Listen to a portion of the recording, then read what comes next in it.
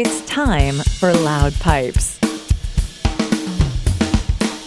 the podcast that brings you the best conversations relating to motorcycles, the riding experience, and other motoring adventures. Here are your hosts for this episode, Rich Warfield and John Miracle.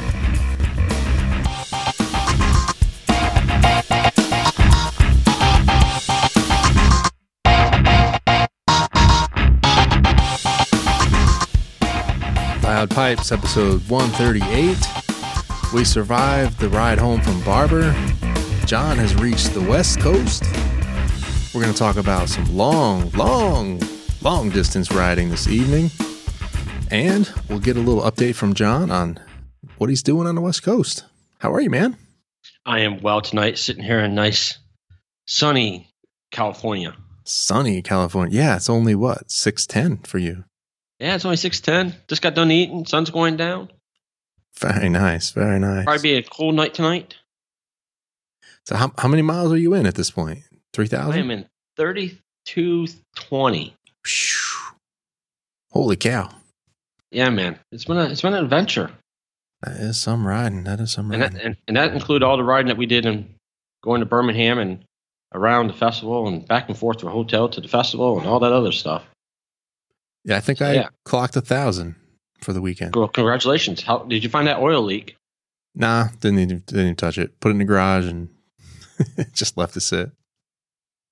All right. So what you drinking tonight? Back to work. Oh, I got a beauty.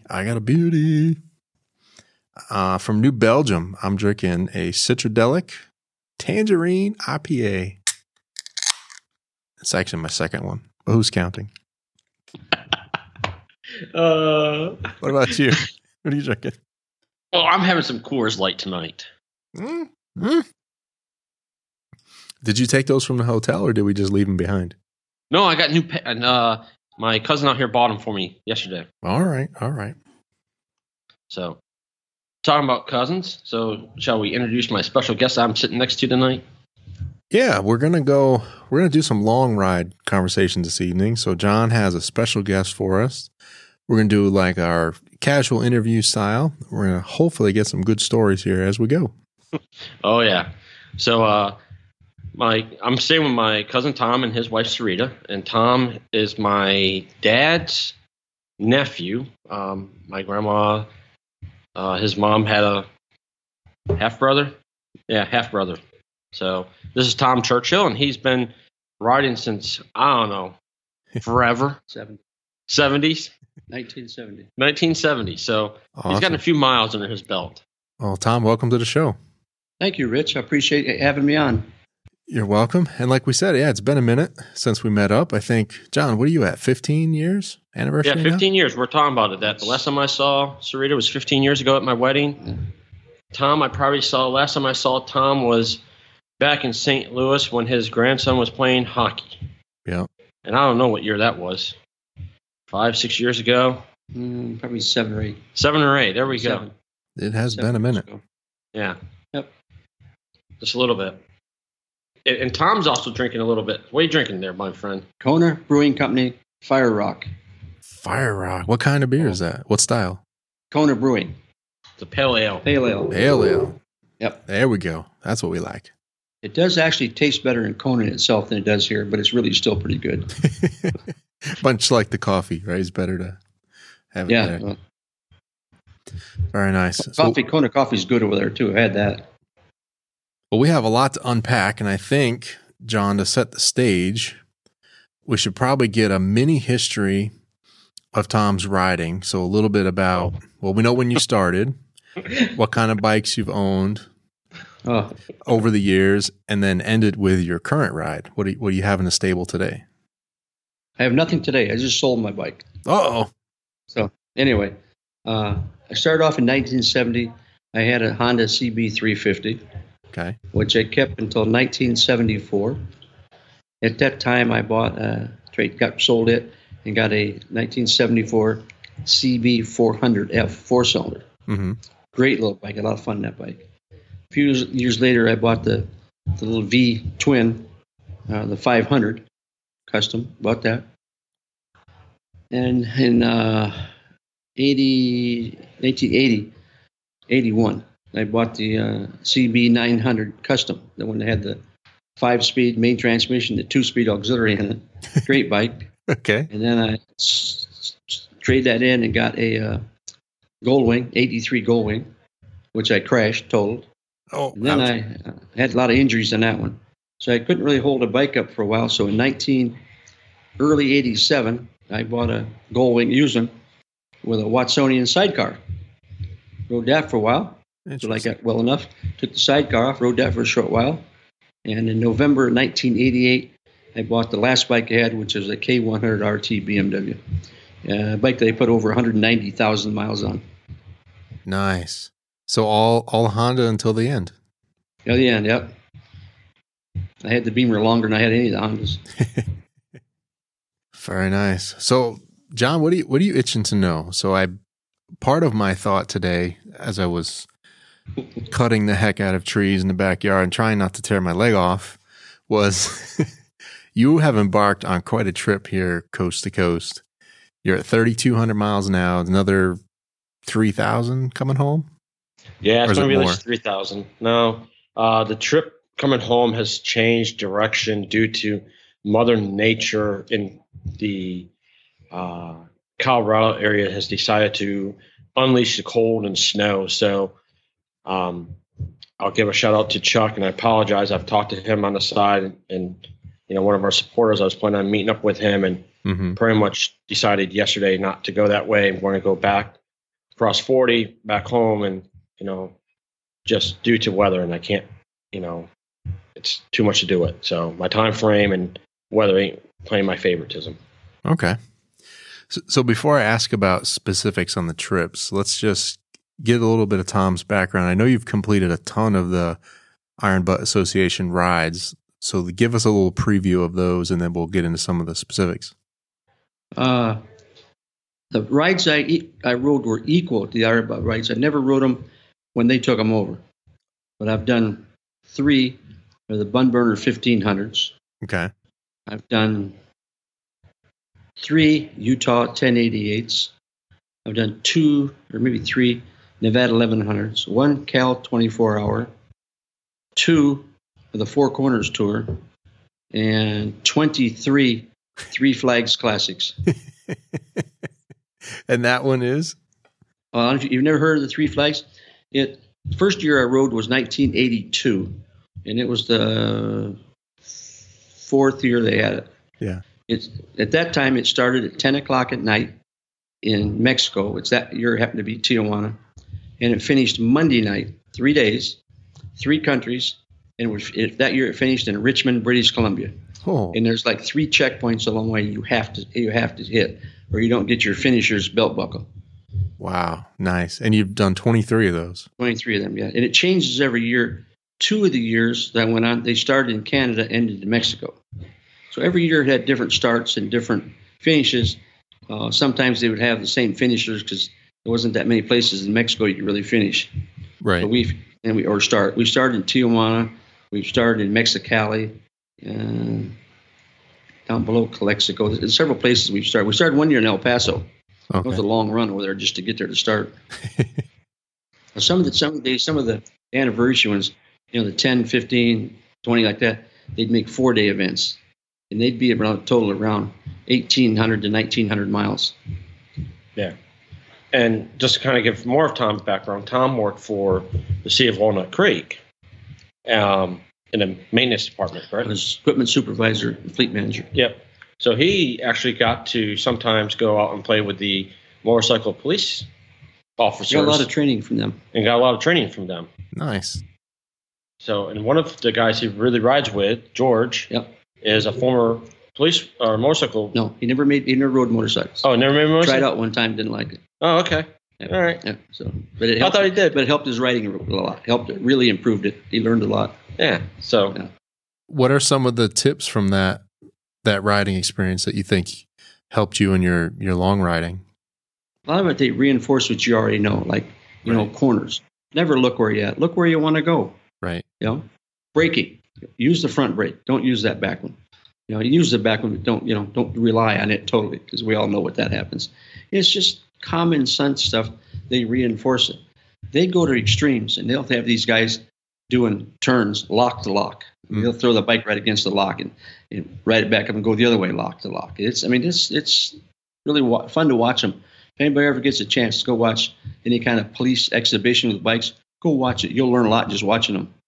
Yeah, so the training just reinforces the basics with that's mostly what it is. Yes, stuff. Yeah, and they make them practice it. No, tell the story about you told me yesterday about the officer with the training with the going to 60 and making that turn, and what happened with that. Oh, I had my gold wing then, and I'm out there watching these guys. And there's one deal that you have to hit the line at 60 mile an hour, slam on your brakes, and I forget the distance, and make a right turn and then an immediate left turn. Well, they were joking around me about that gold wing would never do it. Okay, so hell, I'll do it. So first time I did it, got through it okay. And they told me I hit the radar gun at 57, so it didn't count.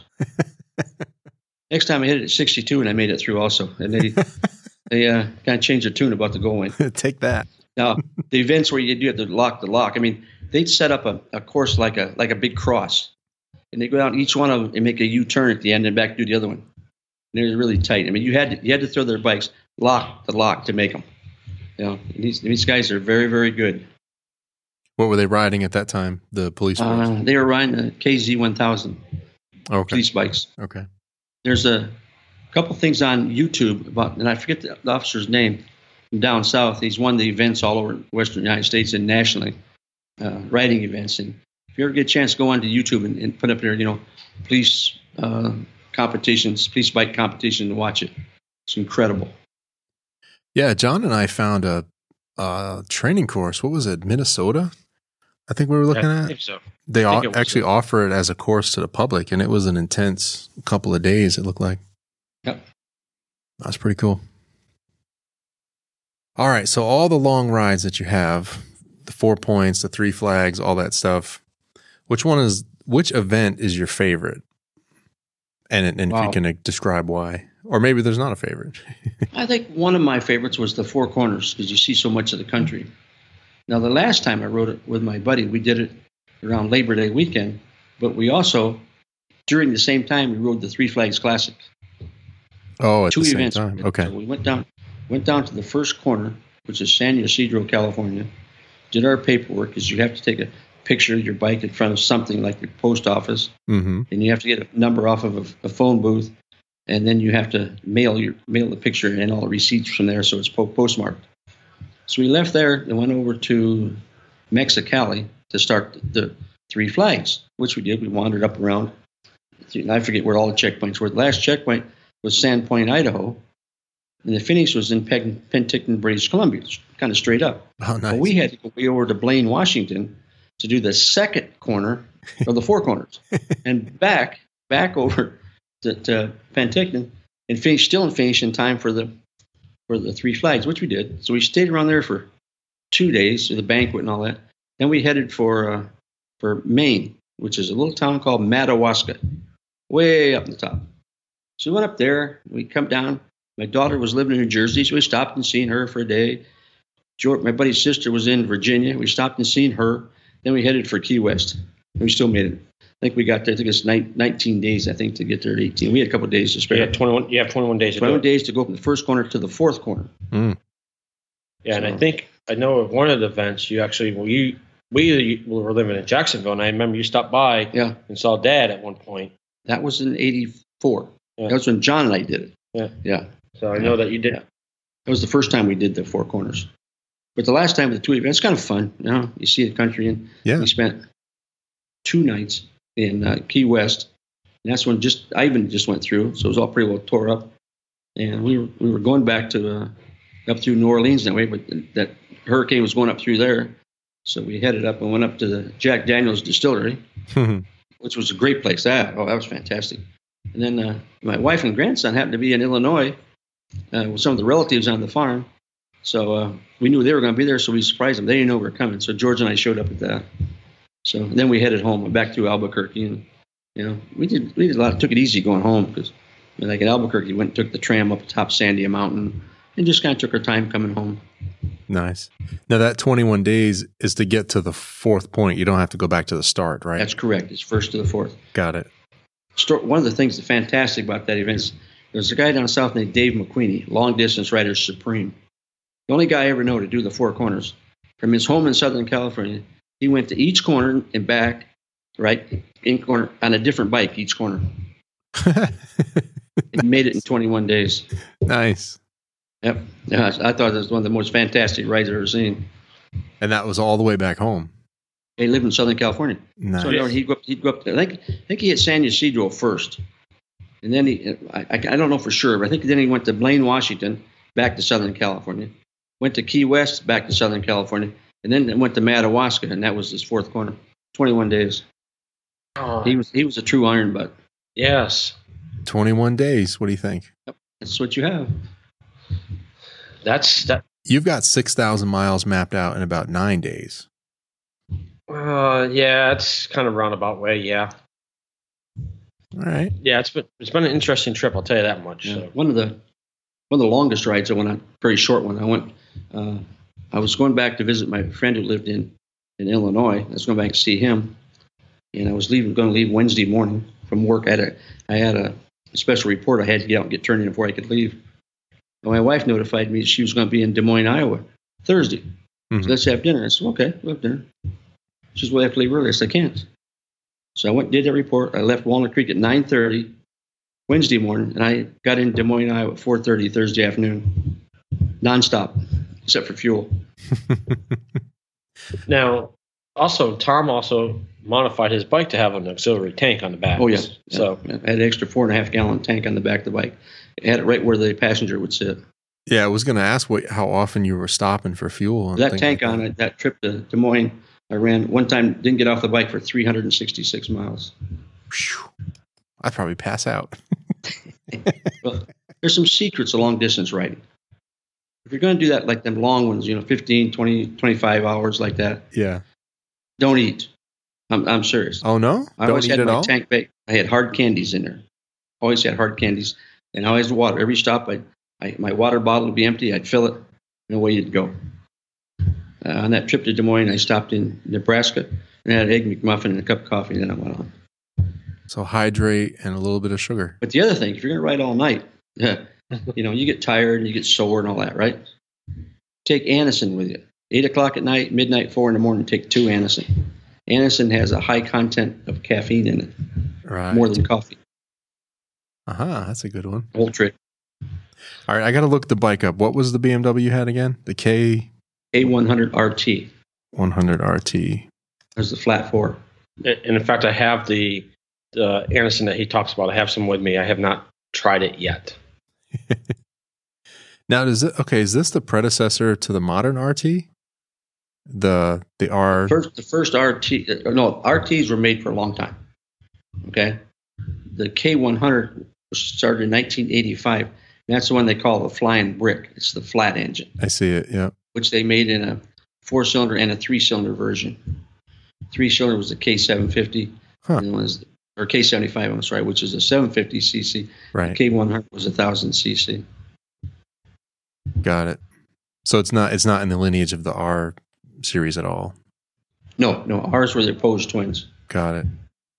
That's pretty cool. That looks neat, though. Even though it is a brick, it looks pretty cool. Well, the brick was a smooth run. I know that Dave McQueenie I tell you about. He had one that had 280,000 on the last I knew. Never had the cylinder head off it. Mine never had the cylinder head off it. It's almost 200,000 miles and never touched it. Yeah. No. The only thing I did put a cam chain and cam gears in it. The only reason that was the cam guide was starting to get a little bad in the cam chain was starting to stretch a little bit, so I put new ones in. That work I did myself. The only thing I didn't do on that bike myself when I had it was I always had the fuel injection balanced by them, by the dealer. From the dealer. Clutches and all that stuff I put in. And I had the transmission rebuilt at about $175,000 because the shift drum was going bad. I took it in and I had them rebuild it. And so other than that, I did everything to bike myself. Yeah, it seems like not all, but a lot of the long distance riders, Gold Wings, RTs, the K series bikes, Yeah, that seems to be the popular ones. So are you up on modern bikes? You know, if you were to buy a bike today, do you have anything in mind? Yeah, Spider. A Spider? Oh, yeah, absolutely. I rode one several years ago, one of the motorcycles here. I want one. Right now, financially, I'm not quite, I'm retired. Yeah. And just bought a new travel trailer, which I'm going to get a lot paid for. I'm going to look at getting a Spider. No kidding. Oh, yeah, I'd buy a Spider Heartbeat. It's the only bike I'd buy right now. Yeah, we know a guy who rides one of those. He could probably help you. I met a guy a while back. Seems like had one. Likes it. Yeah. It's parked in the garage right now, too. Did you ride it? Did you take it out? Since it came out. Pardon? Did you take John's out for a ride? No, I wouldn't do it. You know how bad I would feel if anything happened and it hit me and he crashed his bike and he's here in California. I wouldn't do that. Oh. I just would not do it. Let's get another one. Have you ever seen any other bikes made like that configuration, the two wide and one in the back? Not from the factory, no. I mean, there's a couple there's another factory that made two of them. John's seen the picture. Oh, yes, I have. You know who it was? Is that the Harleys you were telling me about? Harley Davidson made two of them. They're in the factory museum up in Milwaukee. Yeah, I got to see that. Well, did it drive the front wheels or did it drive the back wheel? Back wheel. Interesting. Well, I'll send a picture to John. He can show it to you. All right. Yeah, and I think the reason they didn't do it is they said it was too expensive. Too expensive to make. Yeah. You know, they're selling $40,000, big super glides and all that stuff, but they can't build that three-wheeler cheaper. Yeah, it's like, come on. And then they have like a $40,000 trike that they sell too, which... Yeah, right. Well, you notice why Honda, Kawasaki, Suzuki, and Yamaha do not make three-wheelers? I learned this from a gentleman named Fred Rao. Okay. He is a well-known moto journalist. I don't know if you've heard of him or not. Writes for several magazines. I met him at a BMW rally up in Redmond, Oregon. Mm-hmm. Talking to him. I talked about it because he rides a Spider, loves it. Back when they made the three-wheel off-road bikes with the two in the back, one in the front, and everybody was getting injured on them, and they had lawsuits and everything, well, the federal government told them four companies that they couldn't make them anymore. That's it. They couldn't sell them or nothing. Couldn't do it. So the four companies negotiated with the United States government that they could sell them, get rid of their stock for 6 months, and they would never make a three-wheeler again. Huh. Yamaha part of it? Oh, yeah. Yep. Well, Yamaha's making a three-wheel. Now, narrow in the front, I guess. Yes. Somehow they got away with it, but they were in that original agreement. Yeah, they got the nice one. That's the tilted three. Yeah. It leans, though. Yeah, it's not fixed like the Spider. It looks kind of crazy, but... Yeah, I've heard about it. I haven't seen a picture of it yet. I'd still like to ride it. Yeah. So do you have an opinion on the new Goldwing at all? Pardon? Do you have an opinion on the new Goldwing? Have you checked that out? I don't know much about, but my friend George, rode near the lot, had a 1500 for a long time. He just recently, a year and a half ago, 2 years ago, went and bought a new K1600 GTL. He likes that better than that Goldwing. But now the 1800s, I don't know anybody's had one, so I don't know much about them. I can't say. Yeah, that K1600 is quite a piece. Yeah, he loves it. He says now you can turn the throttle and it does something. But the Goldwing didn't do it? Yeah, they didn't have the high horsepower and stuff like the BMW does. Yeah. That's not the first priority, but the new one's supposed to have a lot more power, and they changed the front end to be like a dual wishbone, so it's similar to BMW's telelever. Yes, in the front. Yes. So, whichever the BMW stands for is bring more wallet. Bring more wallet. Yeah, I think they might be the only ones that are actually harder on the wallet than Harley Davidson. Oh yeah. No, they really are. It's ridiculous what they charge for their bikes, but and the new ones seem to be pretty good. I mean, mine was an older one, and I can't have any complaints about what it did. Yeah. For reliability, it only broke down once all the time I had it. Twice actually. Thermostat froze up one time. I was headed for Reno, got to Sacramento. Thermostat froze up, so I had to call and have my son-in-law brought the pickup up, and I brought it home. It was on the first time I rode the Nevada 1100. I was down in Death Valley. The thing just quit. Boom. So the fuel pump wasn't working. Huh. So I sort of hot wired it. It worked. So I knew it was something to do with the relay. Yeah. So I tore it apart down there and found out where it's like the little 5-pin Bosch relays. It plugs in one of the receptacles. When they put it in the holder, they didn't put the clip there to hold it, and it pushed it out, vibrated out. So I fixed that in the parking lot of the Muletown Motel or wherever it was down there. Is low zip tie to hold it in place? No, I just put the clip out where you put it, and then it clicked in. It was okay. Okay. Yeah. So the Nevada 1100, you do 1,100 miles around Nevada. Is that what That's it is? minimum. Minimum, okay. Yeah. Most of the time you run over 1,200 getting the bonus legs. All right. And how long do you have to do it? 24 hours. Okay. And then the Utah 1080 is 1080. 1088 miles plus bonus legs.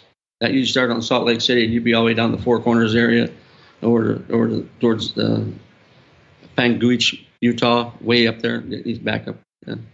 Now, with those, did you have to, every time you stop and get gas, you had to keep the receipts and everything?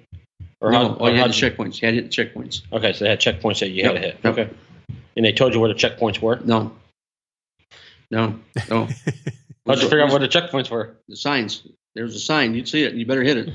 They had big signs. You didn't miss them. There's funny as one year we was on it was in Nevada 1100, right? We went started Beatty and went down south Las Vegas, back up east of there. And there was a road. You go down through this Red Rock Canyon area. Mm-hmm. Well, I've been through there. Down there, come back up. And I got in a place where bugs on windshield, couldn't even see. So I stopped and cleaned it. The guy pulls in there. He had the same trouble. He was talking. He said, "I was a trip down through the Red Rock Canyon. That was great, beautiful down there." He said, we decided not to go that way. So you should have. There was a checkpoint down there. One guy started the other guy. I told you there would be this big argument, and I left. We got up to the next checkpoint. It was at a Y in the road. Okay, so we're in the checkpoint. And from there, we went way up to Ely, Nevada, turned around and headed back down another road. The next checkpoint was the same one I left at the Y, coming the other direction. Same one. But every time you go in, they check your odometer before you go. And so they know how many miles you've been, so you can't shortcut anything. Right. So you go, do they tell you what road you got to go down, or? No. Oh, yeah, they tell you the road. You got to stay on the route. Okay. You have to stay on the road. Otherwise, you miss checkpoints like them guys did there. But they tell you what route to take.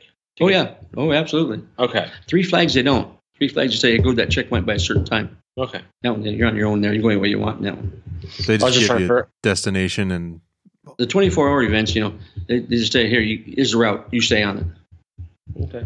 I was just trying to figure out how you knew how to find the checkpoints, that's all. Oh, the big signs. Okay. Yeah. Now, like the 3 flags, they tell you where the checkpoints were.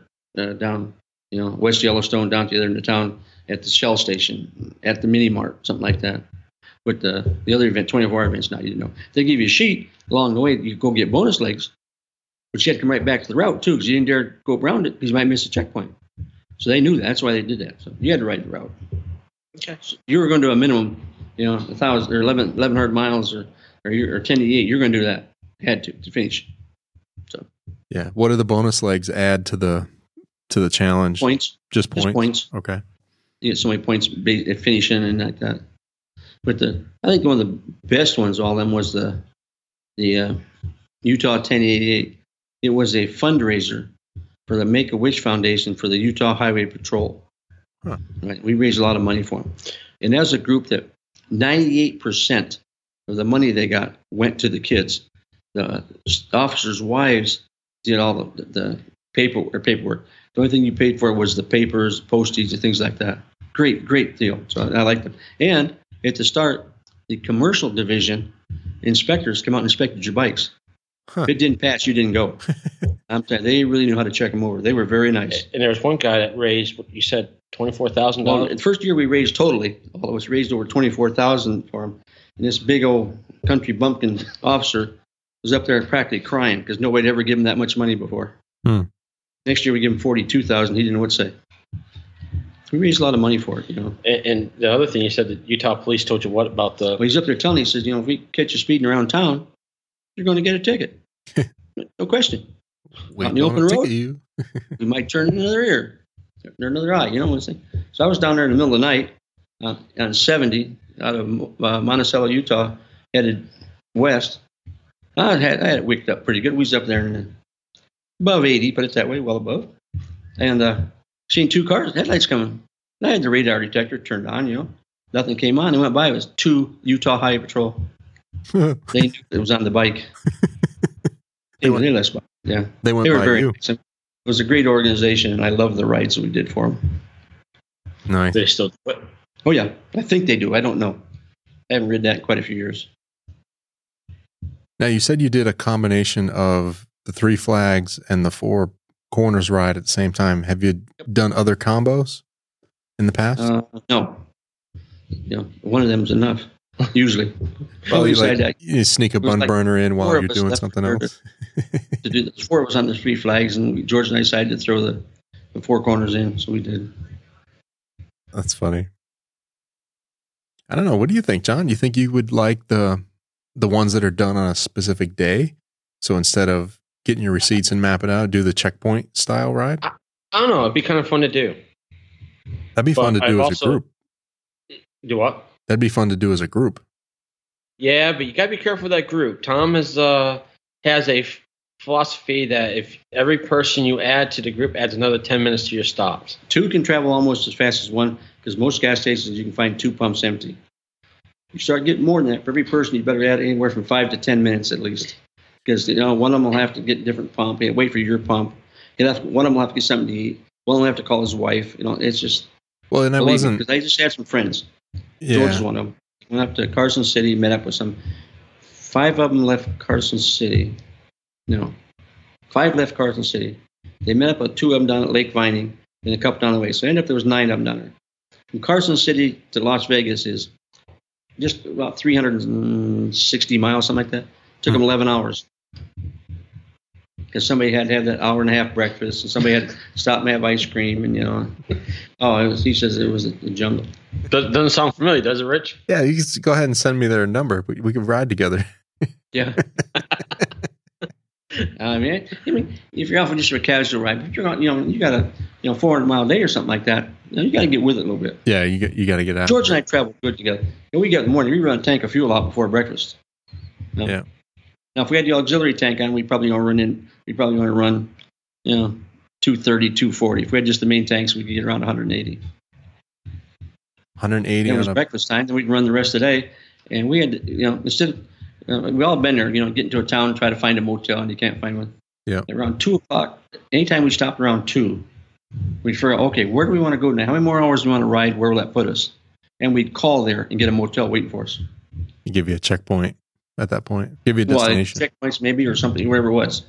Not all the checkpoints had motels around them. Yeah. Well, I just mean a checkpoint for the day, kind of like.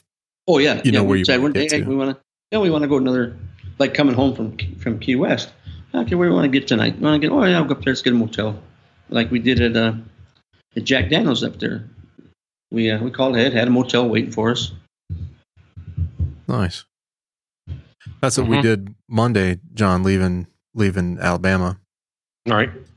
So Rico and I headed back to Atlanta, dropped Wendy off, and then we headed north. We wanted to get into the mountains, and we weren't quite sure how far we were going to get. Right. So when we got to where we figured we were only going to ride a couple more hours, then we got the hotel, and that ended up being Murphy, North Carolina. Yeah, that's perfect. Yeah, I kind of learned that this trip coming out. So I learned some lessons on this trip. But if you make one way ahead, yeah, and something comes up, you can't get there, you're wore out, or you're going to get there at 10 at night, it's not worth it, then you've already paid. You can't do that. You push yourself too much then. Yeah. So, John, you've learned to roll with it a little bit, I think is what I'm hearing. Yeah, I've learned to have to make some changes in the plan of coming out here didn't exactly go as 100% planned. So it kind of got changed a little bit. Mother Nature and played some fun times on us. Yeah. What is that? It does. Oh, yeah. Oh, yeah. It's the hail's the worst.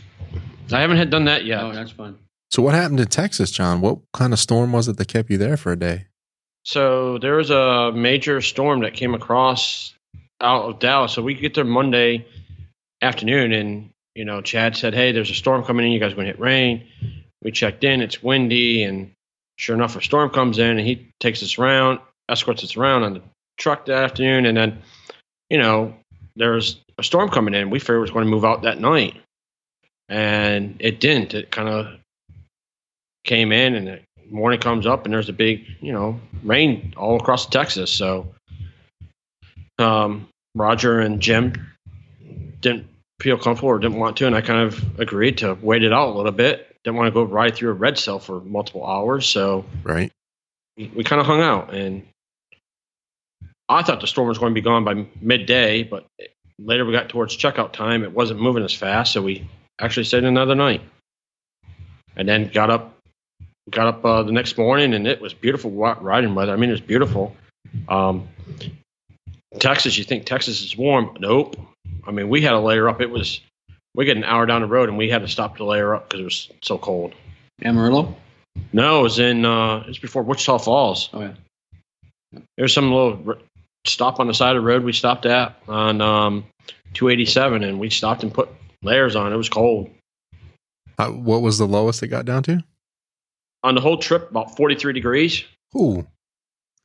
Considering it was 94 when you left Alabama. Yeah, I mean, we left it. I mean, to kind of equate to what I've done coming over from. So we kind of met up, and we did it. That day was a 750 miles. So we left Denton and went all the way to Gallup, New Mexico, and did 750 miles that day. And met up with Jacob in New Mexico for dinner. Cool. Real nice guy. Cool. Handed off a shirt to him. And then we head off to Gallup, and, Tom's talking about the thing. We figure, okay, we'll go to Gallup and get a room. We going to say, pull it in La Quinta Inn, go in. Oh, she sold out. Like, oh. So then we scrambled to find a room. So, I mean, we found one at the next hotel I'd sleep in. And so it wasn't bad. And then we get up Friday morning, and no, that was Thursday morning. Get up Thursday morning, and Jim said he wasn't feeling good, didn't sleep well that night, and didn't really sleep at all, and didn't feel comfortable doing another big day because we were trying to make Lone Pine, California, which is over here on the other side of Death Valley. Yeah, so you shortened that day a little bit? Well, what we decided to do was we were going to shorten it. Yeah, we shortened it up and said, well, we're going to ride what you're going to ride. So let you get some time to rest, and Roger did laundry. We ate breakfast, and then we got on the road about 8:30. But when we got on the road, it started to rain. So drizzled. So we got on the road. It was cold. It was drizzling. So we booked it along and ran in and out of rain showers all morning. And then we get to the decision was, well, we'll stop in Grand Canyon, go see Grand Canyon. Well, we'll get off in Williams, go up to the gas station, and we get all done, get gas, and start looking at the radar and everything, and talk with Jim and Roger, and it's like, it's foggy, it's cloudy. And Jim's like, well, it's a canyon, though. Part of rides to look at the canyons. And it's cloudy and foggy. You don't see much. You're not going to see anything. I said, okay, let's keep going then. So we continue on to Kingman, Arizona, got to Kingman, and then it was mid-morning or mid-afternoon, and said, well, let's continue on. So we ended up in Vegas. So, nice. And got in a hotel there and checked in, and we used your Uber Eats, Rich. I saw that, and you burned your mouth. It looks like. Oh, yeah, man, that stuff was a little warm. Oof. I'd like to add that. Oh, I'll have to find the name of the place, and next time you go back to Vegas, and I'll find you the name. Because you're going back in a week, so. Yeah, I'll find you the name here in the next week. Okay. So then Friday morning, I decided that I was trying to make it out here to Walnut Creek, so I decided to split off from Jim and Roger because they were going to go up to Reno, and I said, I'm going to take off and get going. Right. So I pulled off about 6 o'clock because breakfast wasn't at the hotel until 6:30 as well. I don't want to wait around until 7. I want to get going. So I booked it up the highway, and I went through Death Valley. So drove through Death Valley, which was pretty cool. You need to do it. It's really cool to see what the country has to offer and see and everything. Yeah, I meant to ask you just overall. Like, I know you had the trip planned out pretty tight, but are you enjoying yourself? You seeing some sights along the way? It sounds like you are a little bit.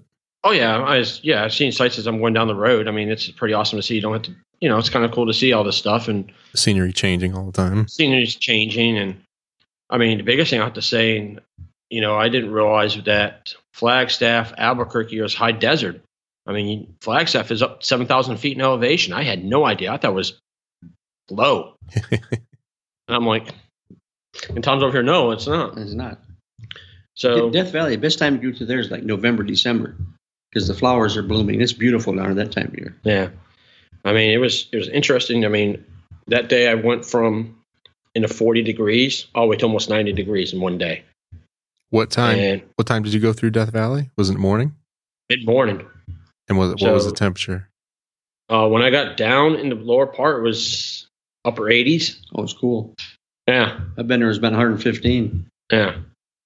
So, and what's interesting is, I mean, you go down to the valley, you're up, you start off, I think, a couple thousand feet up, 2,000-3,000 feet. About Beatty? Yeah, Beatty. Yeah, you're up there, probably around 18. Yeah, and then you got an 18-mile, no, I think it's 13 miles decline. Down in the hole. Down into the valley. And when you get down in there, I was almost at negative 200 feet. And it's hot. And it's hot. In a hole and it's hot. Yep, and then you climb back out of it, and it's real interesting. The sign says, don't use your air conditioning for the next 20 miles. So it was overheat. Yeah. Overheat and everything, getting out of the valley and stuff. I mean, it was cool. And then when I got out of there, the next day I went up, continued up north, and I went to went through Yosemite. And Yosemite, this is another thing I didn't realize it was so high there. I thought it was lower. And I was up. And I called Tom, and I'm like, hey, I'm here. And I says, it's cold. He goes, well, you better bundle up. You're going to get colder. I'm like, all right. You hadn't got to Tioga Pass yet, which is 10,000 feet. Yeah, we got to Tioga Pass, which is 10,000 feet. Get up there, and bikes reading 48 degrees. I'm like, oh, well, I see what he means. Mesh jacket's not working out right now. I was on that 1100 Cal 24 when you're going through Bridgeport in June. Got there in the morning, it was 29 degrees. Yeah, it's it's California, but this state can go from 40, 30 below up at Truckee to 100 and some degrees down at Death Valley. Yeah, so I mean, I went through Yosemite. It's awesome to see. It's one of my worst fears of riding a bike, even in the car, is looking over the side of the cliff. There's no guardrail, and all she sees nothing. So I had a few of those, and Tom's over here laughing at me. I've been over Tioga Pass many times. Yeah, he knows what I'm talking about. And then as we know that California earlier this year had fires, got to see the fire damage, which is devastating to see. And well, you mentioned gear. That's a good question for Tom. What does your gear look like when you do one of your long rides? I'm assuming layers and no, believe it or not, I had a long sleeve T-shirt on it was an electric jacket, Gerbing. Oh, Gerbing. Gerbing complete jacket. Yeah. That's all I ever had. I don't care how cold it got or how warm that. I wore that. Huh. If it got too warm, you just turn the electricity off and open some of the zippers up. But the reason you wore the short sleeve or long sleeve T-shirt under it was that you put too many layers on, the heat's got to go through all that. That's right. Without that, the heat's right on your body. And it's around your neck, your arms, everything. And it was great. And the bike had heated grips on, so that's all you really needed. Yeah. Well, I don't have heated grips. I have heated glove liners. You know that, yeah. Well, I had heated grips. So far, excuse me. So far, John, you've been prepared. You haven't been caught out where you found you needed anything more gear wise. No, I've been pretty good gear wise. It's been interesting though. I mean, riding through the rain and everything else, coming through in the cold. It's coming across, Yosemite and stuff, coming back down into California. I mean, by the time I got down into Oakdale, it was upper 90s or upper 80s, and I had another hour and a half, and so I had to change out. I had to take off my windbreaker liner off the jacket and change my gloves out so I would be a little cooler. But yeah, otherwise it's been pretty good. All right, I have another topic for Tom. Uh-oh. Roadside repairs. What's the most involved roadside repair you've had to do? On the side of the road? Yeah. Not on mine, on my buddy's Goldwing. Fuel pump went out. That's it? That's as exotic as it gets? In the boondocks of Oregon. Well, we pulled into we happened to get right, it was acting up, and it quit. We coasted into a gas station, it's a little junction. We thought it was a fuel pump, and he had a little 12-volt pump, used for garden equipment like that. So we bought that. Bike fired up, ran good. So about 10 miles down the road, boom, I had enough of that. So we moved fuel lines, we moved it around and wired it direct into the keys, so come on with it and set it up, and We got him back home with it. Nice. The only thing the biggest thing I had in the BMW was when that thermostat froze up. And the local BMW, I told him what happened. He said, "No, that can't be." So it is. I tried it, boiled it in water, it wouldn't open. Went in the shelf and got one off. He had one. The plastic was all yellow. It sat there in the shelf for so long because they'd never sold one. He said it's the first time they ever heard that happen in a bike. They're like, those things don't go bad. Thanks. Yeah, that's right. Well, one did. Well, did you pull it out and show it to him and have him test it? Oh, yeah. Oh, yeah. I told them what I did. They believe me. I knew them down there. Yeah. They did the same. They were a Kawasaki BMW dealer, and they did all the service work on our police bikes. Okay. So I knew them real well. Nice. Yeah. So, yeah, I've been very lucky. When I was at Lynchburg, Tennessee, I had to plug a tire on my bike. So I plugged it, and I couldn't find one like I wanted until Wichita, Kansas. So when I got there, we replaced it. Yeah. Now, the dealer was so nice. He said, "Can I take it off in your yard?" He said, "Oh, yeah, take it over, bring it in, we'll mount it up and everything for you," which they did. Nice. Go ahead, John. Sorry. Now, I'm not sure if you want to go down this path of talking about how you wrecked your Goldwing. Oh, this is interesting. I had a tire put on the local Honda dealer. Went and rode the Three Flags, and when I get back, I always inspect the bike. Always. So I got to notice that the tire was mounted the wrong direction on the rear tire. Huh. Okay? Not knowing difference of tires, all I did is reverse it. That is a definite no. Because I was coming back on this local roadway over here, and went into a left-hander, and the bike went into a high speed, or not high speed. I was running about 62, 64. There were some guys behind me on bikes. I don't know where they said that's what I was going. That's probably about right. It was 55, so I was probably running 62, 63. Got in the wobble and threw me off. I happened to wake up about 6.5 weeks later. Whoa. Ooh, yeah, that was a big one. I thought it was you got done with a Four Corners one. No, I got back home. I was here. So wait, so you had the tire was mounted backwards, and you just broke it down off the wheel and spun it around. What happens? And I talked to the guy at Michelin, but he said he would never tell me. He'd never go to court with me to say this because he worked for Michelin. Of course. When you mount a tire backwards, the blocks on there, or when you run it first, the blocks where one edge will be rounded and one edge will be sharp. Be sharp, yeah. We turn around, it affects the bike, and we'll send it into a wobble. No kidding. Never reverse a tire. It's been ridden. Never. Just as I learned the hard way. Keep riding it or just take it off. Huh? I said either keep riding it or just take it off. Either way. That's right. Exactly. Huh. And I know that you ended up 6 weeks later, and I know you were in hospital. Oh, yeah. Rehab and all that stuff. And they said you never walk again. Oh, yeah. I told my wife I'd never live. Twice. Then they told me I'd never walk again. And I told the doctor, don't tell me what I can't do. Tell me how to do it. And these are stories I know from all this time, and it's pretty amazing to see him sitting here today and went back riding, and you went home in a wheelchair, if I remember. Oh, absolutely. Correctly. Couldn't walk. And I went to a special rehab with Kaiser up there. I went up there for 6 weeks, twice during the week, hour and a half each day. And then I knew I couldn't hold a regular bike up, so that's when I bought the bike with the sidecar. Nice. How many weeks was it from when you got out until you rode again? How long was it? I bought the bike the accident was in October of 86. Okay. Middle of January 87 was when I bought the Goldwing with the sidecar. Went back to work in March of 87. Mm-hmm. And I already had an entry to send in for the Three Flags that year, so I went with a sidecar. It was quite an experience. I mean, I don't know if I'd do it again or not, but hey, I got to go. Yeah, and I know that when you got home, if I remember the story correctly, you got home, had a wheelchair, hit your foot too many times. Well, I was in the house. No. Yeah. And Shrita come home and I was sitting in the couch watching TV. She says, well, what are you doing? So look like I'm sitting there watching TV. Where's the wheelchair? I said, damn thing's in the other room. I'm never going to use it again. What do you mean? Well, I was going through the doorways and I skinned my knuckles, bleeding. So that didn't happen again.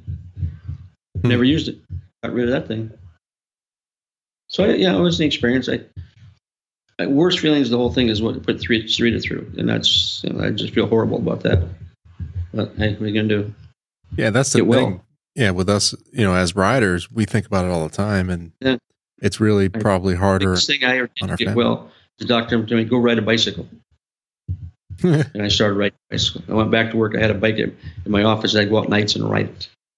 And when I finally built up to the max, I was riding 3 nights a week, 24 miles, and 2 nights after work, 36 miles. Nice. And that was my rehab machine. Very nice. Stationary bike or regular bicycle? Bicycle, pedal job. Okay. Yeah. So all the ones you're yelling at out here? Huh? All the ones you're yelling at out here while you're driving? All around Walnut Creek. Yeah, the ones you're yelling at while you're driving today. Yeah. No, not out here. Yeah. But it was a great rehab machine. You got to do what you got to do. You can't look back. Yeah, I just thought that story, I've always wanted to share that story with people, for listeners. Like the doctor said, well, you can't do this, can't do that. I said, don't tell me what I can't do. Tell me how to do it. I am kind of hard-headed. Don't know where that comes from. Yeah, you know where it comes from? Yeah. Yeah. It's not down the trait line at all. No. Somewhere back there was a connection, wasn't there, John? There was. Must have been. See, John's dad and my dad were half brothers. Yep. That was the connection. So. Yeah. So they had the same mom. The same mom. That's correct. And she was stubborn, to my knowledge. Oh, Thelma? Yeah. Stubborn. You didn't hear the story where we was over at one of the cousins' house. Dan, remember Dan Mente? Dan lived over in Corning. Okay. We're there for a big dinner right there, and I can still see this. And I was only about maybe 5 years old. My dad did something. He reached across, grabbed something that's under the table, right across my grandmother's plate. His mom, right across it. She took a fork and drove it right in his arm. Drew blood. She says, "Don't you ever reach. You have a mouth." I don't believe Thelma. Oh yeah, drove right in his arm. Blood gushing out of it. Yeah, I was born a year after she. I was born in 75 and she died in 76. Yeah, so. yeah. Well, I knew her quite a bit. Yeah, oh yeah, she drove that fork right in his arm. You got a mouth, don't you ever reach. But that's just a family story, Let's take a moment to recognize the people who continue to make this show possible. And we do that by thanking the riders of Loud Pipes for their continued support. First 5, Marcus, Rickard, Edward, Jebby, and Zion. Thank you, fellas. Slack Pack is Chuck, Nobby Tire, Old Man Slacker, Sir Mike, and Squatchy Pete. Barbershop is Chad, Steven, and Jacob. And we have Steve, Micah, Kenny, Dangerous Dave, James, Bronco Ride, Rich, Joe, Sean, and Tony make up the Riders group. And Darren, the Motorcycles and Misfits podcast, and Jared are the insiders. Becoming a member of this group is easy. Just visit loudpipes.net/donate and check out all that we have to offer. John's probably has the inside Iggy on all this stuff. You got any good ones you want to pull out, John? God, I don't know. What else? Having me just fish around for it. And if I had a lot of fun when I ran them timed events. A lot of fun.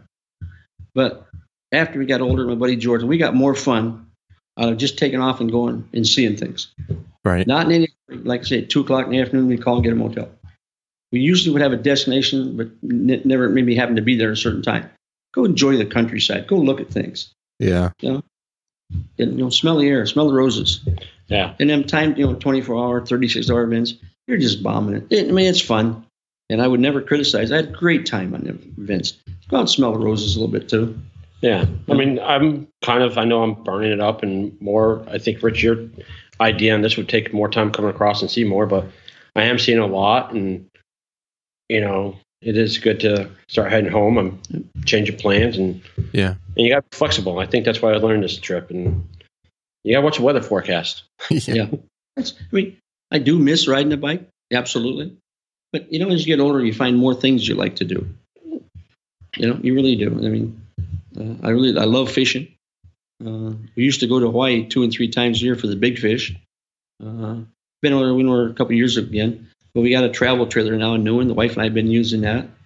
It's just things, you get such things you like to do a lot, but you can't do it all. Yeah, you really love drag racing. Oh yeah, yeah. I don't know. You familiar with drag racing, Rich?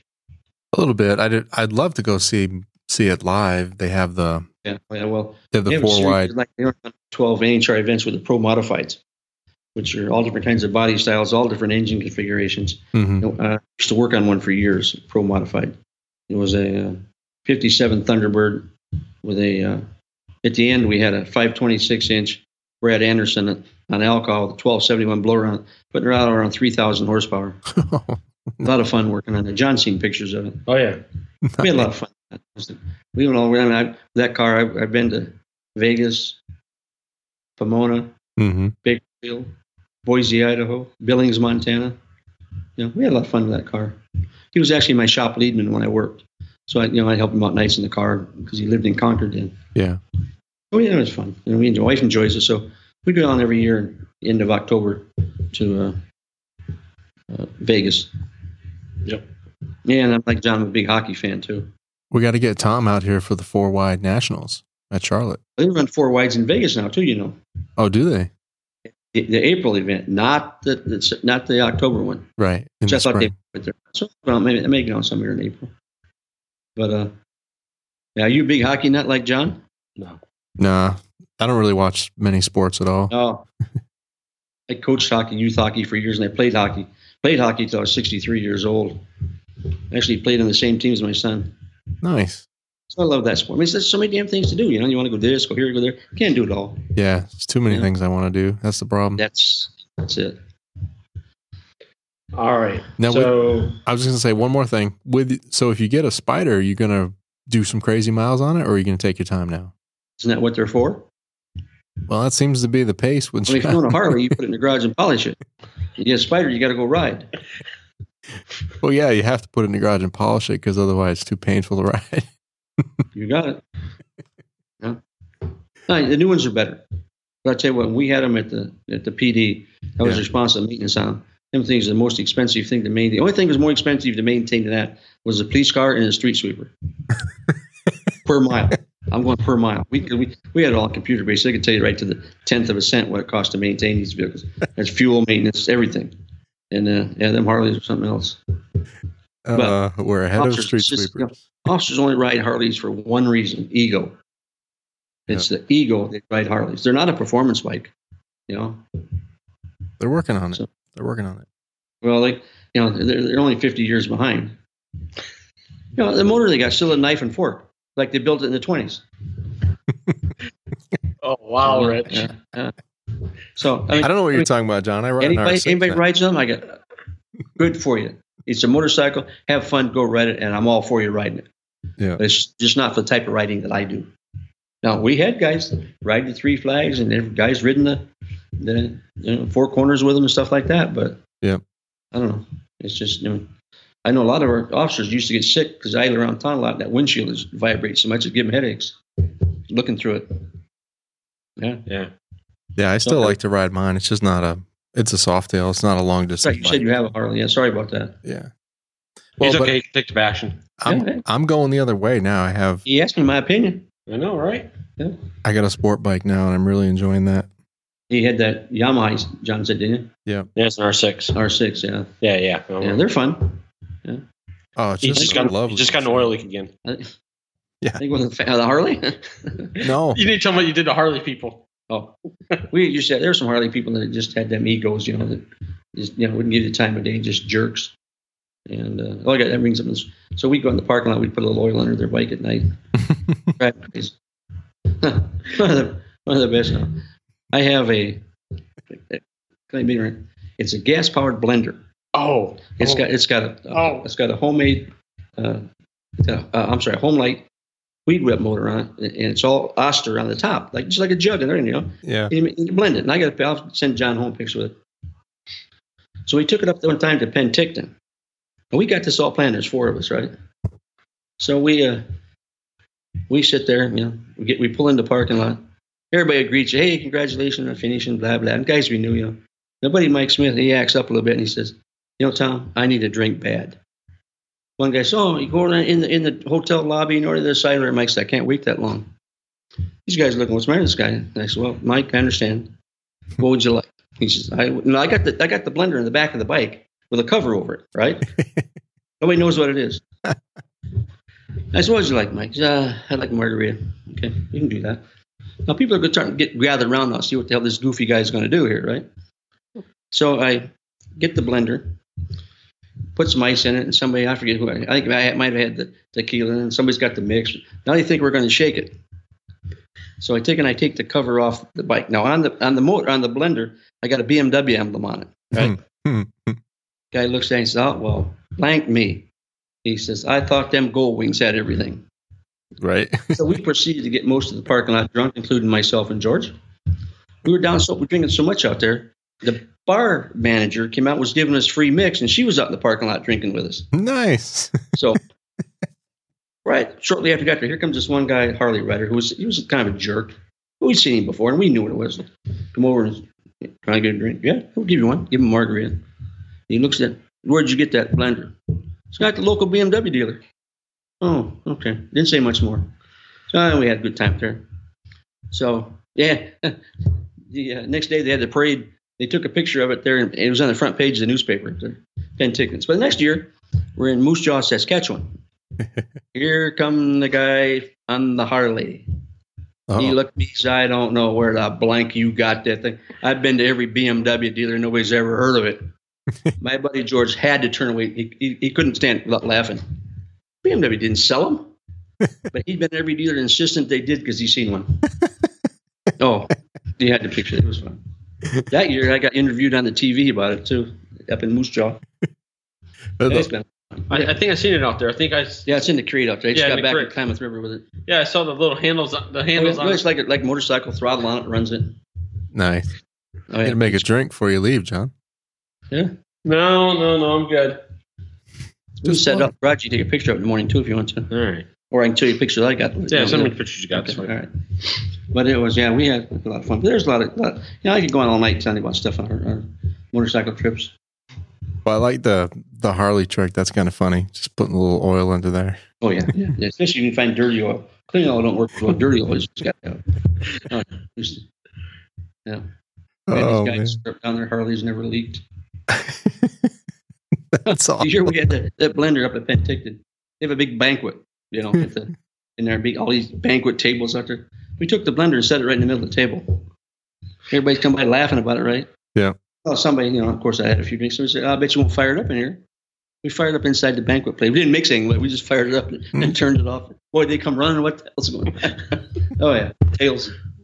We had a lot of fun. You're going to get booted. No. Bank was over.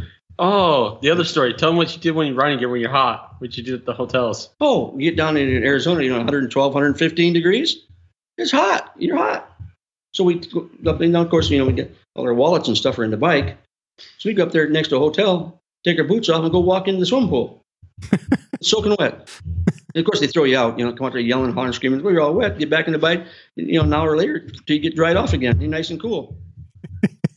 That's my strategy when it rains too. Oh yeah. Just let it go. We went to Lake Havasu one year. Said the beach was closed. Well, we owned it. We went in the water and got cooled off. Nice. I mean, it's when you ride enough. You got stories and you have a lot of fun. Yeah. And that's the thing. Some people take these. One of the reasons I quit riding endurance events, it got to a point where it was all out race for everybody instead of having fun. Yeah, too serious. I like to wick it up a little bit myself and have fun, but I'm not going to go out there, where the point where I'm crashing, and we had the point where people were crashing. It's no fun. It takes the fun out of it. Yeah, you had that one event that you got penalized and the other guy didn't. Oh, yeah. That was at Cal 24. I never rode one again. Yeah. A lot of politics and some things in California. Go figure. Yeah. I wouldn't trade the experiences I've had in the motorcycle for nothing except the accident. That's it. Other than that, Right. So, very nice. Fun. Heck of a lifestyle. You do much camping off the bike or mostly motels and stuff? Oh, there was a lot of Three Flags events when my buddy John was alive and rode with him. We'd have a sleeping bag. You don't know how many times we slept next to a field and listened to coyotes bark all night. And right across the street, big gas station, we'd go have a microwave burrito for dinner. Right. Oh, yeah. My buddy George, he's not for sleeping on the ground like that. He don't like that. But there was one year that we started down in Mexicali. And it was going to Kamloops, British Columbia. It was a 4-day event. Well, John and I went down there and pulled our usual deal. And they were starting 10 o'clock that night. So we hung around the hotel. We were going to leave there and go down to the local park, sack off for a while. Well, it was so hot. Went back, got a room that evening. Overslept. So we went pulling into the start. We was on time. We got started. But we felt pretty good. We were pretty fresh. We went all the way up to northern Arizona. There was a rest area there. We threw the sleeping bags down again, and we took off. We passed a lot of bikes that day. And we got to Kamloops at the end. I think we're 9th and 10th ones in of everybody. Now, they had some guys that ride that thing straight through. The guy that started was a guy named Joe Usiton, a guy named Chris White from up in Canada, and Gordy Marsden. These guys had bombing every year. They barely slept at all. But then the assortment of bikes, like you'd never seen. I first read about the Three Flags in a Rider magazine in probably late 1991. There's something about these guys went to Canada and they told about this crazy guy named Stanley Asamwagbi or something like that, some Mexican name, right? Tell anybody. Okay. Guys. So I went to work and told a bunch of guys how fun this would be to ride that. This is the first long distance event I ever rode. How much fun it would be. Well, the 6 guys, 3 of us went. So we went down to Tijuana. We met Stanley. He's on about a 1951 or 52 Panhead Harley hardtail. He was going to ride all the way to Canada. Now, he had a sissy bar on it. And on this sissy bar was like 3 or 4 Prestone bottles. So I knew he had a small gas tank. So I asked him, Stanley, got talking, and I said, "No, you brought plenty of gas." He said, that's oil. It leaks a little bit. Can you imagine riding a hardtail all the way from Mexico to Canada? No. He was a hardtail, and his wife rode with him. Wow. And then some of the bikes we've seen, there was one guy one year showed up there. He had a trailer tank on it called the Bonsai Tanker, 50-gallon fuel tank. Behind the bike. A big old bucket of Colonel Fried Chicken right there where his tank bag was. He was going to Canada, right? Wow. We passed him in Idaho. No, I mean, another guy one year, he shows up in the back of his bike. He's got a case of oil. By God, he changed his oil every 1,000 miles. He's going to change it every 1,000 miles on that trip. What are you going to do? So I just pull the side road and dump it there and put new in. What? Oh, you just don't know the number of characters you meet in these events. It's fantastic. Nice people. Some goofier than heck, but hey, fun. Well, given your part of the world, you ever go down and watch Baja? No. Like the off-road racing? Nope. Now, have you ever heard of a guy that runs that named Scott Dunleavy? Was he a motorcycle rider? He's a motorcycle rider. He's ridden that, and he's ridden Pikes Peak. Yeah. He owns the Yamaha dealer down here in Berkeley. And one of the guys, the fleet manager at Ford, where I work part-time, he knew Scott real well. So I've met Scott a few times, talked to him. But nice. He was big on that Baja run down there. Pikes Peak is another one. I'd like to go see that. Oh, I've seen that 3 times. Have you ridden the road as well? Been to the top. Nice. Now that's a scary one for you, John. No guardrails. Yeah. I'll pass. Now when you come down, you come into an area called Glen Cove. You can actually camp. You camp on that mountain the night before the race. That's the only night you can camp on that mountain. And we always stayed at Glen Cove. But you can't take any campers up there. You take a sleeping bag and you throw it down. That's all. No motorhomes, nothing allowed because it's so steep. And when you're coming down, they stop you at Glen Cove and they use one of them infrared thermometers to check your brake temperature. If it's over a certain amount, you don't go down until they cool off. But the first year, when you park your bike right in the inside of a corner where the cars go up, you're right there and you sit inside the mountain and watch it. Crazy. One year we were up there and it had hailed up at Devil's Playground. And them cars still go up the mountain, hail. Unbelievable. The bikes and everything. Oh, insane. Some crazy people. Crazy. Yeah. Well, now you have the electric bikes that do it, and they have to have that stupid siren on them so you can hear them. Oh, yeah. That's annoying. Yeah, electrics, I think, won the motorcycle division this year. I don't think they were first overall, were they? No, some guy with an electric car was the fastest. Volkswagen had an electric vehicle up there, electric four-wheel drive one. Mm-hmm. They broke the all-time record. They went up there in under 9 minutes. Before everybody tried to get under 10 was the big deal. That is quick. Now the top of the road's almost all paved now. Where it used to be dirt the whole way. Now it's paved most of it. Well, I guess that's probably better, at least for the racing. Well, I don't know. No, but every car going up there and every vehicle has a helicopter following it in case it goes off. Yeah, I've seen a couple guys go off on the inside of corners I didn't see the one go off up on top above Glen Cove. He went off and rolled down the hill. He was in a twin-engine Volkswagen. Rolled down the hill and slammed that. Yeah, luckily he was in the section that the rock held up. The other two sections went on down the mountain about another 2,000 feet. Wow. Oh, you ever been there at Pikes Peak? I have not, no. I've never been to the West Coast except for I spent a little time in San Diego and San Fran, but like 20 years ago. Yeah. Come on here again. I need to. I need to take the kind of trip that John's doing, but I have to get a different bike first. Well, yeah, that Yamaha wouldn't be real comfortable making that. I need a different bike or a lot more time. It's good. I'm good for fuel. 4 corners. Everybody, we were both working. So we sit there and we went down on a weekend to San Ysidro and did the first corner. Came back on Sunday. We worked for 4 days. I'm back to work. We left Thursday night. I think we left out of here and headed up towards Blaine, Washington. Mm-hmm. Well, the guy putting it on, we were supposed to mail stuff in. He got the stuff in Ysidro and couldn't figure out where the heck we were. He didn't get anything from us. We thought we'd crashed or something. Didn't know. And then we finally sent him one. We were working. Busy. Yeah. Good stuff. And the time we could get off work going to that corner, we could get that one done on a weekend. So we took off I think we took almost 3 weeks off. We finished it in that. Yeah, I think I would want 3 weeks if I'm going to go to the coast and back.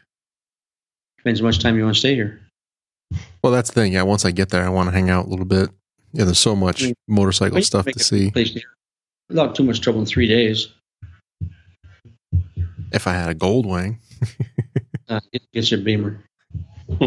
Yeah. There's one Beamer I like, but it's not. One of the buddies that we know, he had a couple of the sportier BMW, sporty ones. He just went and got a new Triumph.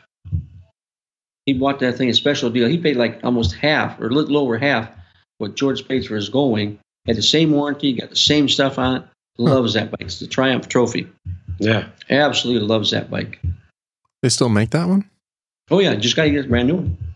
Well, he bought it last year when the 18s are up. They had a brand new 17 there. I think he got it out the door for like 17 grand or something like that. It was a steal. He bought that. He was looking at the Beamer. That came up and he bought that. So he's thrilled. There's a dealer over in Modesto that has BMW, the Triumphs, Can-Ams over there. Right. And they got some pretty good ones over there. So that's where they get all their bikes. He bought it over there and he serviced it over there and everything. So yeah, it's pretty nice.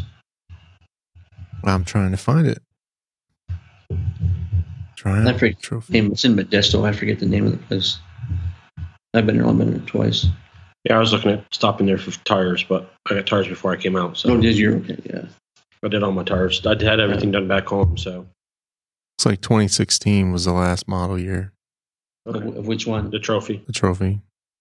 He bought a 17 and they were selling 18s, and maybe it's not the Trophy. Actually, no, wait. There is a model year 18. Yeah. He bought a 17. They had the 18. So why did it take me to the 18? Yeah. He loves the bike. Yeah. Plenty of power and everything. He used to race bikes. Yeah. He showed me a picture a while back early when he's racing out here. He was on a 750 Widowmaker. If you know what that is. No. It's that was that 750 two-stroke that Yamaha made. Oh, yes. I did hear about those. Yep. 750 Widowmaker, yeah. I never rode one. After I heard some of the stories, I didn't want to ever ride one.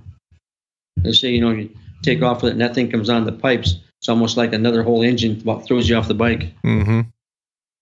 So he had pictures of that. So he had a lot of sport. He used to club race some of his BMWs up here and stuff. There's a whole movie about that era in MotoGP. I think it's called The Unridables. Those real twitchy two-stroke bikes. One I remember is on Any Sunday, which was that off-road bike with Steve McQueen and all them guys. That was a good movie. Yeah.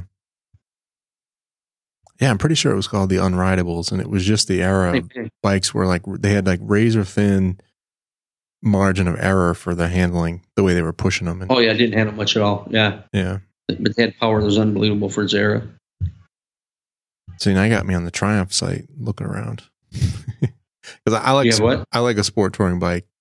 So that's what sport touring, yeah. That's kind of, when I had K100, it was a sport tour. Yeah. Yeah, it leaned more towards the touring side than the sport. Then they had the RS, which is more towards the sport side. Right. BMW did. I like the new RT as well. That looks nice. The R, well, it's 1250 now, R1250 RT. Oh, yeah. The Bose twin. Yep. Yeah. They're up to like 120 horse now, I think. Yeah, this last little revision, I think it's like 125 or so. Same color. Yeah, it's there's quite an assortment out there. And there's no one bike made for everybody. Guarantee you. It's not even close. No.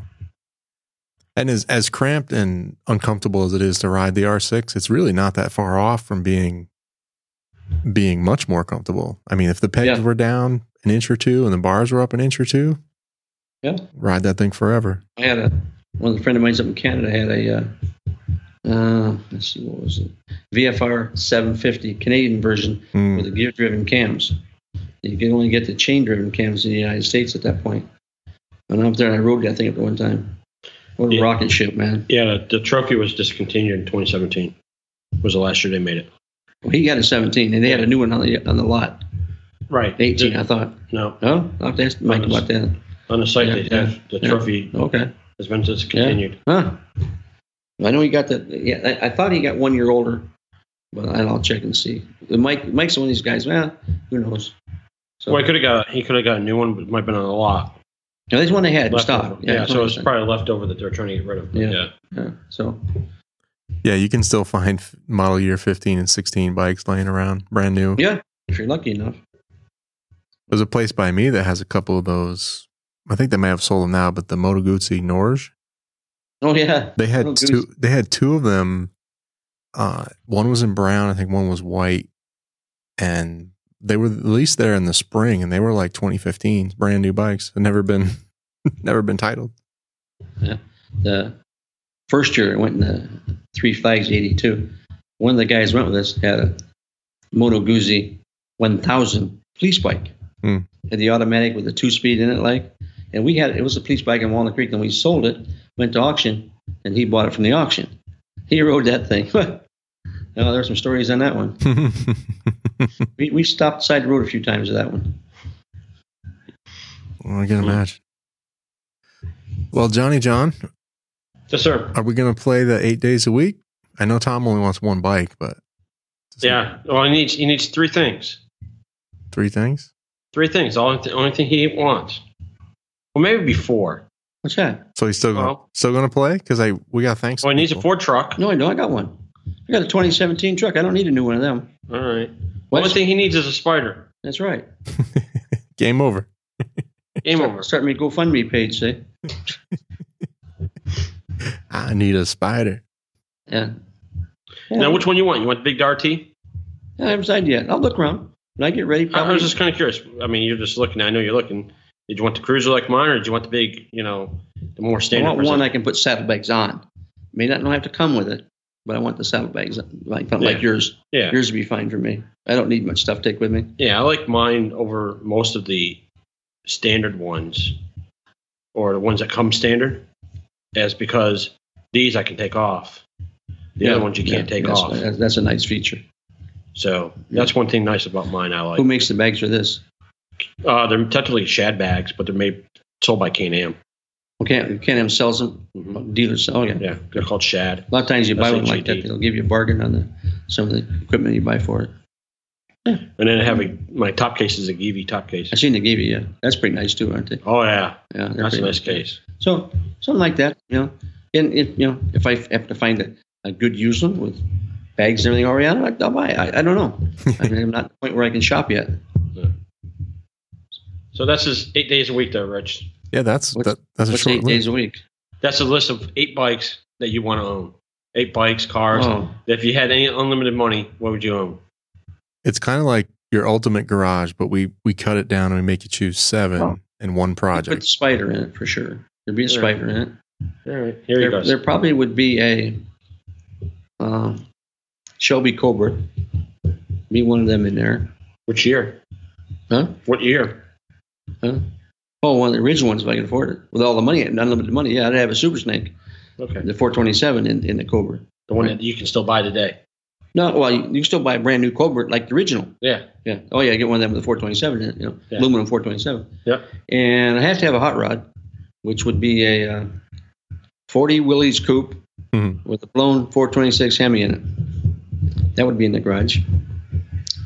Damn. 8 of them. That's tough.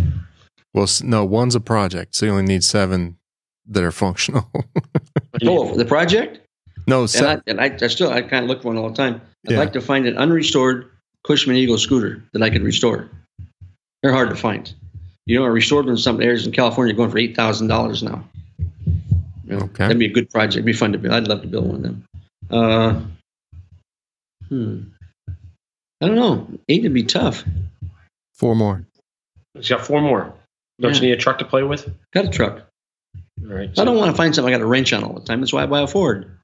So, isn't it fixed for repair daily? No, it's first on race day. Like today. Did you see it today? Who won today? Yeah, Fords. Okay. So, You apparently weren't watching the Atlanta race. You what? You apparently weren't watching the Road Atlanta race. What's that? The races there? The Grand Petit Le Mans. Petit Le Mans. Oh, Le Mans class? IMSA. IMSA. Oh, yeah. What did the Fords do in that? Anything? I don't know, but the Corvette won the championship. That's all I need to know. Yeah. I knew that the new Ford GT runs. I think it runs in a different class than the Corvette. I think. No, same class. Le Mans that come in 1, 2, 3 at Le Mans. Same class. Yeah. The new Ford GT in the Corvette. Mm-hmm. Yeah, I know at Le Mans they come in 1, 2, 3. They won Daytona also with it in that class. Probably fun to have a sports car. Well, I got the You got the hot rod. You got the Cobra. Got the Cobra. Got the hot rod. Got the bike. Would you want another bike? Yeah, you got to have 2. You want the K100 back? No.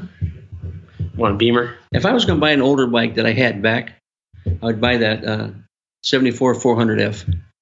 That was a fun little bike. It had a 4-cylinder, 400 cc, and it was quick. I had a lot of fun, that bike. I'd have one of them. That'd be a good one to have in the garage. Yeah, that'd be good.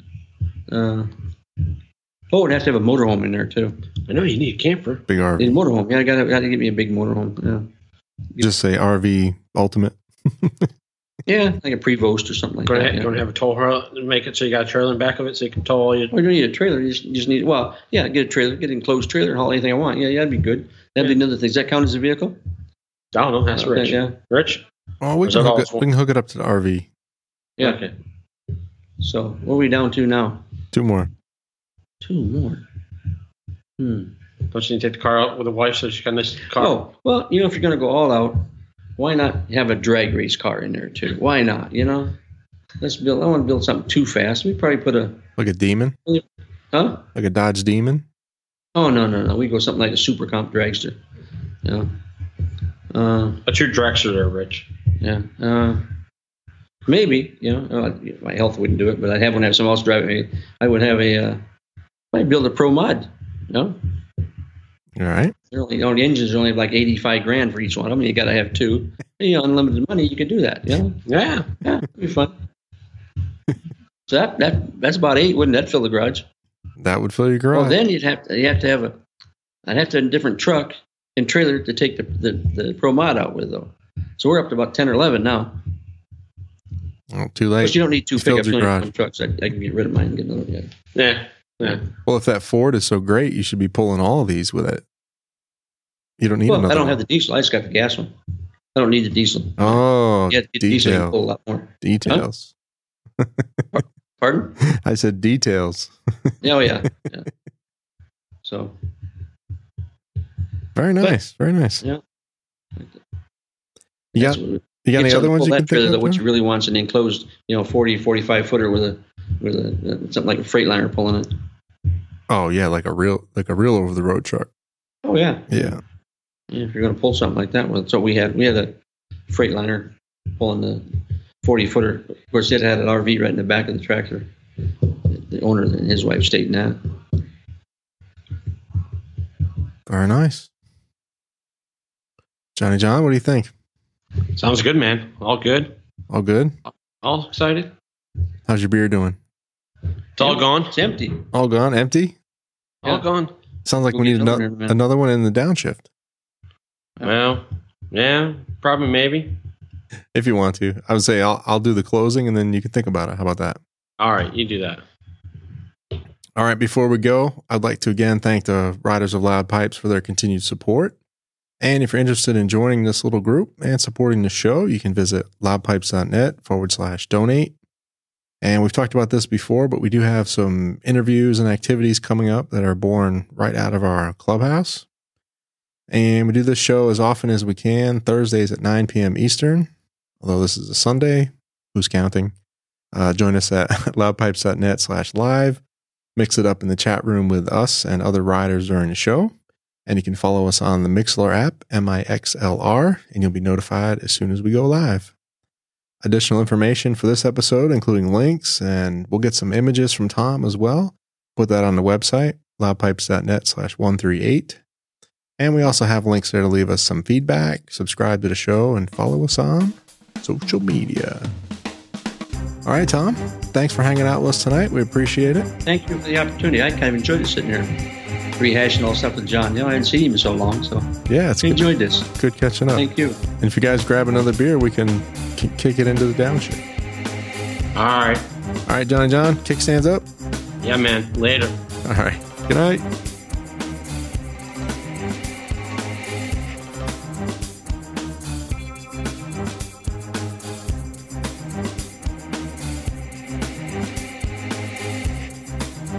Thank you for listening. Please consider supporting the show. We offer generous rewards for your contribution. Find more details at loudpipes.net/donate.